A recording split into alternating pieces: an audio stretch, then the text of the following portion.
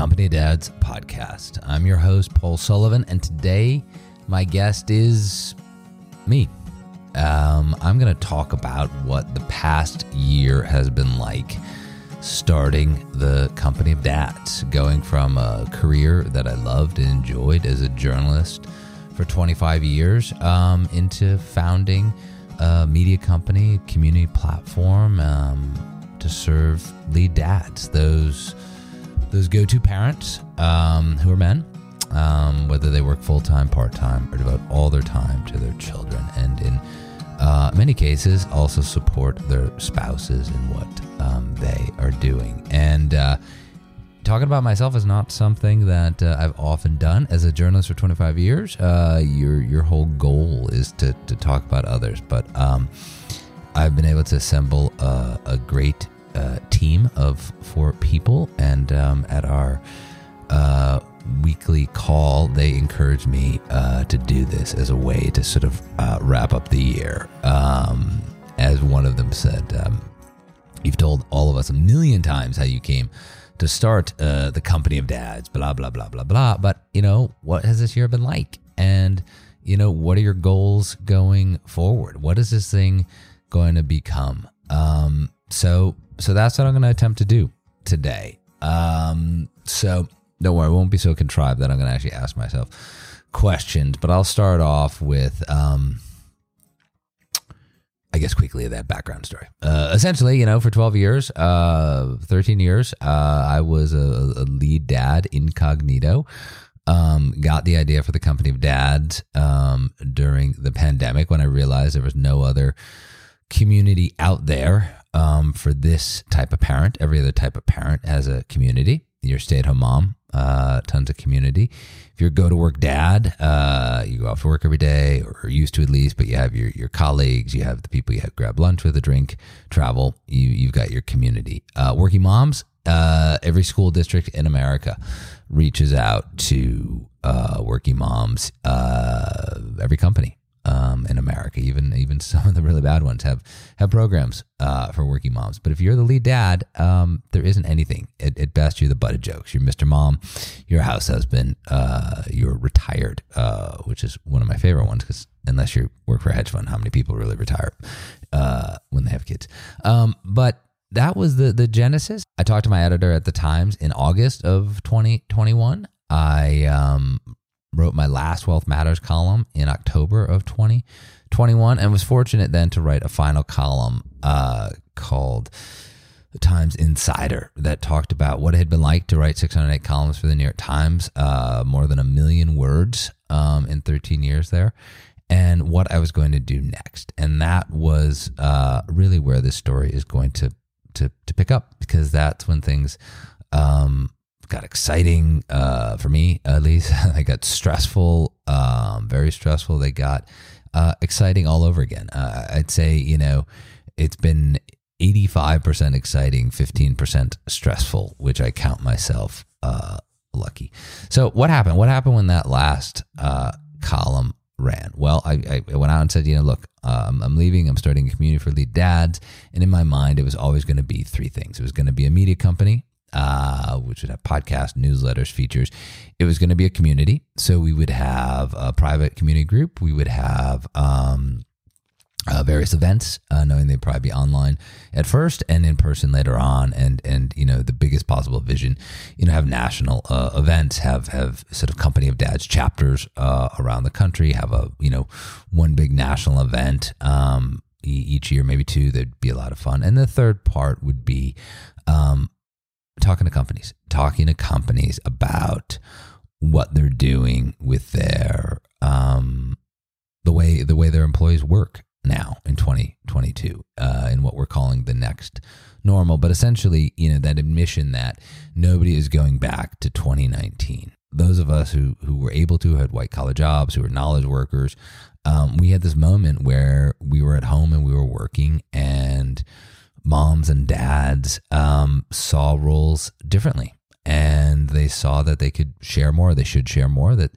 people could step up, that people's careers became more fluid perhaps, and that, but we as humans may understand that, but I don't think a lot of companies have caught on yet. And obviously there are a couple examples of ones that are doing horrible things, which I don't need to mention, but the majority are trying to do the right thing and they're just not quite sure what the right thing are. So those are the three, tenets of it. And that final column in October, as you might imagine, was super helpful, and all kinds of people reached out to me, and that was exciting and positive. And I guess that's, as I look back, that's probably the sort of first mistake I made because of that great enthusiasm. I'd had a plan to sort of launch things gradually at the beginning of 2022 and ramp up. But there was so much excitement and so much inbound interest from the three groups that I hope would be interested. Men who were lead dads, working moms, and HR executives who thought, how can the company of dads work with me? And so I had hired somebody to build out just the initial website. And then that person, sort of created this whole team to sort of put everything together. And I didn't do my due diligence. I didn't really, delve deeply enough into what that person was promising me. And that was a mistake. I was lucky that, sort of force of personality as I was sort of push through, but a lot of things I should have had early on, like a social media person, like somebody to sort of, advise on how we're going to organize, content, stuff I'd had at the New York Times for a long time. And obviously took for granted I didn't have. This person promised those things and it didn't happen. And, when I tell the story to other founders, and I still struggle to call myself an entrepreneur, I call myself a founder, and running a media company. When I talk to other founders and tell them the story, they kind of roll their eyes and they're like, well, of course you made a mistake in the beginning. And they're right. A lot of people make mistakes, and I was very fortunate to have the support, the backing, both the emotional backing and the financial backing of my wife and my family, because it was a costly mistake. It cost a lot of wasted money, a lot of wasted time. Almost everything that group did, we've redone or undone since then. And I know I'm supposed to take that as a valuable lesson. I'm supposed to wear that as a badge of pride. But I don't, because it was a bad mistake. And my wife always tells me it was a learning, opportunity. You got a lot of stuff out of it. But, there are moments where I was like, boy, I wish I had some of that cash back. But, I can't get it back. So I moved forward and in building, early on, I said, okay, who else can help me? Because I never wanted the company of dads to be just about Paul Sullivan. I wanted the company of dads to be about, all lead dads at first, and then eventually about, dads in general, dads in America, dads in North America, dads, globally, who could get together and hopefully change this dynamic around, what role a father should play, what role a mother should play, and just bring some sort of, rational choice to the discussion as to, who should be the lead parent, who should be the lead careerist, as it were. And so I was able to bring on another group who were lovely, absolutely lovely, everything about them. But, this is my second mistake, not in the same level, but they're all people who came from big media companies as I had. And we were simpatico. We got along really well. They worked really hard. We worked hard together. Everything was sort of right-sized around, expectations and costs.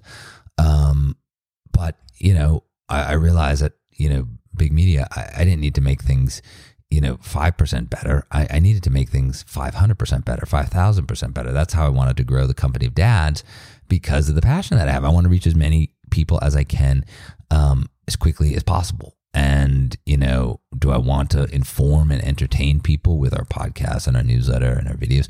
Sure, 100%. But I also want to be, part of the conversation that hopefully changes this work life dynamic. I've been the lead dad to my wife, but I have 3 daughters, and I want them to be able to make, choices. And, everything was going along great with that second group. And then I happened to have this serendipitous meeting in the spring that really changed things for the second half of the year. That serendipitous meeting, for those who know me, who've read a lot of my content, was about, all around golf. I'm a degenerate golfer. I love golf. It's my only hobby, and I'm passionate about it. 2 of my 3 daughters play it with me. I just have a lot of great memories around golf. And I've still continued to write some golf pieces for the New York Times. And I was up in Boston where the U.S. Open was played in June for the media day. And I ran into this guy who was an inspiration, who is an inspiration for the company of dads. And his name is Eric Anders Lang. And he started something called the Random Golf Club. And on the face of it, they have nothing to do with the company of dads, but the Random Golf Club essentially identified the 80 to 85% of people who love the game of golf, but will never play golf at a private country club like Brookline, where the U.S. Open took place. So they'll play it in different ways. And has been wonderful at creating the sense of community for that group. And we've done our research at the company of dads. We know there are about 25 million men in America out of 75 million fathers and 125 million men overall who qualify as lead dads. A group of them are divorced, widowed, separated. Another group tell the U.S. Census that they are at-home dads, and a third group, are in relationships where their spouse earns the same or more than them, and they're ripe to sort of step up and be lead dads. And so I ran into Eric there, and I started talking to him. And Eric had been super generous when everything was starting in December of 2021. Had invited me down to Austin, where the Random Golf Club is based, and he introduced me to a whole bunch of people that worked with him, and it was like a master class in how to start a media company and community platform. And I'm incredibly grateful to Eric. Saved me a lot of time, taught me a lot of things. And when we were there at Brookline, I started asking him how certain people were doing, and asked him how his partner was doing. And he said, they decided to go their separate ways. And, at first I was sad to hear this. And then I thought, boy, his business partner is an amazing guy. And his business partner is named Evan Roosevelt. And so I reached out to Evan, and we started talking. We had hit it off in Austin, whatever that was, 6 months earlier. And he kind of came on over the summer to sort of be a consultant, and he come on more formally in September. And he's really been sort of a right-hand man. He's been able to handle all the business stuff, the whole business side of the company of dads, which, I'm not, well-versed in. I'm a storyteller. I'm a journalist. I'm, an idea guy. And I'm not a business guy. I've never pretended to be a business guy. So it's been wonderful to have him. And, with the two of us, we have this really excellent team. And I want to give them a shout out now. I've Helder, who's been helping me since almost the very beginning, or at least the beginning of when we started having podcasts. And he's produced every single podcast, and he's amazing, and he's a friend, and he's even taught me about bourbon, which I'm not sure if that's good or bad, but I love bourbon even more now because of Helder, so I'm grateful to him. We have Emily. Emily does all of our web development, and I found her in the most classic way for a lead dad, which was by hijacking my wife's iPhone. I hijacked it because my wife has access to something in our town that is really the sort of repository of all information. And that is the Facebook groups for our town. There's a Facebook moms group, and then there's a Facebook working moms group. So impersonating my wife with her knowledge, but impersonating my wife, I had sought people to help with the development. And we found Emily, and she's been absolutely first rate. Absolutely just a real a pro's pro, happily doing the tedious stuff that has to be done week by week, and also reimagining a lot of the structure of the site and making it so much better, like thousands percentage point better than it was in February when it launched. And then we have Kelly. Kelly is our social media person, who's awesome and direct. And I love that she is so direct. And I met Kelly through my college roommate's youngest brother, who runs a great coffee company called Rise Brewing. And she had done social media for them. And he recommended her highly. And he was right. And she sort of taught me to be much, much better at social media. And so we're sitting here now at the end of the year, and I'm feeling sort of team-wise, structure-wise, awesome.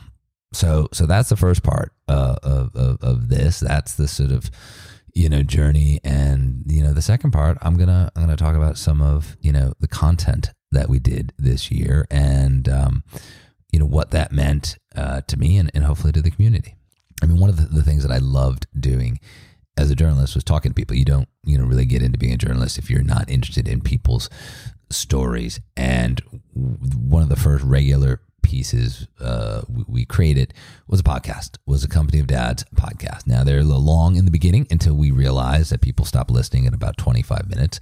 So then we made them about 25 minutes. But they've been, we've done 46 original ones this year, 2 more compilations that are running over the holidays, and then this will be the 49th one of the year. And we've had some, great people. I mean, I did a podcast with Najee Good, who's become a friend, but Najee won a Super Bowl playing for the Philadelphia Eagles. He did the podcast with me in his car outside of the ballet studio where he was waiting to pick up his 2 daughters, and such a generous, thoughtful, insightful guy. Had obviously a hilarious one with J.R. Havlin, who won 8 Emmy Awards, writing for The Daily Show, whose delivery is amazing and had me laughing throughout, but also was incredibly insightful. One that I really connected with was with Mike McGee. And it may be the first time where I've interviewed both a husband and a wife in 2 different roles. His wife is Annika Sorenstam, the greatest female golfer of all time. And I had interviewed her years ago for the New York Times right before she won the senior U.S. Women's Open. And I knew that Mike was the ultimate lead dad, like super, super supportive. They've got 2 kids and he's there. And I had just such a wonderful, warm conversation with Mike. Bruce Feiler is somebody that I'd idolized and followed for years. He's a wonderful writer who's had a varied career, but he wrote a book called The Council of Dads, not the Company of Dads, The Council of Dads. And it's when he thought he was going to die. He had cancer, he thought he was going to die, and he assembled this council. And coincidentally, I'm on a council of dads for a friend's daughters, whose dad, who was a wonderful man, passed away. And talking to Bruce and how he thinks about fatherhood, but also how he thinks about our new way of work. He was a sort of deep thinker and very generous with his time. David Newsom was a brother from another mother. He lives in Portland. He's a chief marketing officer for a financial services firm. But the 2 of us feel so similar about the power of our calendars and the power of calendars to sort of bring about equity and change. And as a partner in his firm, he puts a block every day of 2 hours to be with his son and get his son ready for school, which is a big deal because he's on the West Coast and his firm is based on the East Coast. And he's leading by example. Eric Arthrell, longtime Deloitte consultant, done all kinds of research on the changing nature of work. He shared some of those findings with me. We had some international lead dads. Mark Tamhana in Australia, father of 6, completely embraced being a lead dad, and his kids are sort of in 2 tranches, 3 and 3, and his insights from, what he learned from the first and how he applies it to the second set, incredible. Ian Dinwiddie, funny guy, friends with all the members of Coldplay, which is a complete non sequitur, but I thought it was pretty cool. And he's really working, as I am, with businesses to help them, change the way they interact with working parents. But, I've also been, lucky that I've met some remarkable men who reached out to me from some of the earliest ones. Dave Andrews, former Royal Canadian Air Force pilot. Alex McKenzie, also known as the Emperor of Ice Cream. Fernando Finstad and Nick Brophy, 2 lead dads who met through their spouses who work on Wall Street, and both were just, really honest with what it's like to be that, go-to parent, particularly in a world where their wives work in hyper-masculine worlds. And they were, super thoughtful. We had some great experts talk about the research behind the changing roles of parents, what the pandemic had done to parenting, what companies can do better. We opened up a conversation. We helped tell some great stories. And probably one of the most compelling stories was around Marvin Aviles, a lead dad who I met 15 years ago playing poker in New York City, and then kind of came back to his story on Facebook and was sort of baffled. It was literally like I'd, flipped 150 pages ahead in the book. And Marvin had been on an odyssey, a 6-7 year odyssey to get parental rights to be part of his daughter's life. And it took him from New York to London during the pandemic. It cost him a small fortune in legal bills, caused him to change his career. But ultimately he was victorious. And this, end of 2022, this is going to be the first holiday season where he's not fighting to see his daughter, where he's just with her. But as I look at the year on the whole, what I've benefited most from is people who are willing to support me. Eve Rodsky, author of Fair Play, was really early in reaching out to me and gave me a lot of confidence to sort of keep chugging along in my lane and to make the Company of Dads hopefully a meaningful partner to what so many working moms are doing to bring about equity in the home and equity at work. Two other groups that really stand out for me are Equimundo and Mother Honestly. Both invited me to their conferences this year and allowed me to participate and share the story and whatever insight the Company of Dads has. I also want to thank the board, the advisory board that I've put together. They're deeply knowledgeable people, care about the Company of Dads. They're giving of their time, and it means a lot because they're busy people who have gotten behind me. Now, as for the future of the Company of Dads, I've never been one to tell people what I'm going to do. I've always preferred to sort of put my head down and let my work show what I've done, what I've accomplished. I mean, that's an essential tenet of being a journalist, show, don't tell. And it worked well in my previous life. But now I know people want to know where things are going. And so I'm going to do my best here. As I said, I'm used to being on the other side of the microphone, not interviewing other people, not interviewing myself.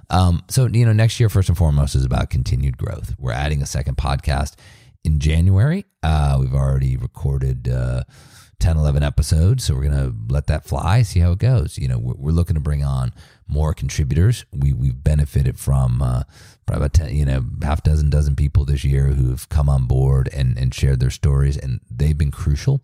And it's more crucial to have even more of them because the Company of Dads is never about Paul Sullivan. It's about lead dads, and it's about working moms, and it's about families. And to tell those stories, we need as many different types of lead dads from as many different perspectives and backgrounds as we can to tell the complete story. And on the financial side, the big news is early next year, we're going to open a seed round to raise capital to grow the Company of Dads, to hire more staff, to bring on more contributors, to be able to do some longer pieces, to be able to record a bunch of the corporate work that we're doing, to be able to make it more accessible to a wider group of people, almost sort of like a subscription model to sort of learn from. But what doesn't change in 2023 is our first principles. We want to bring all lead dads together.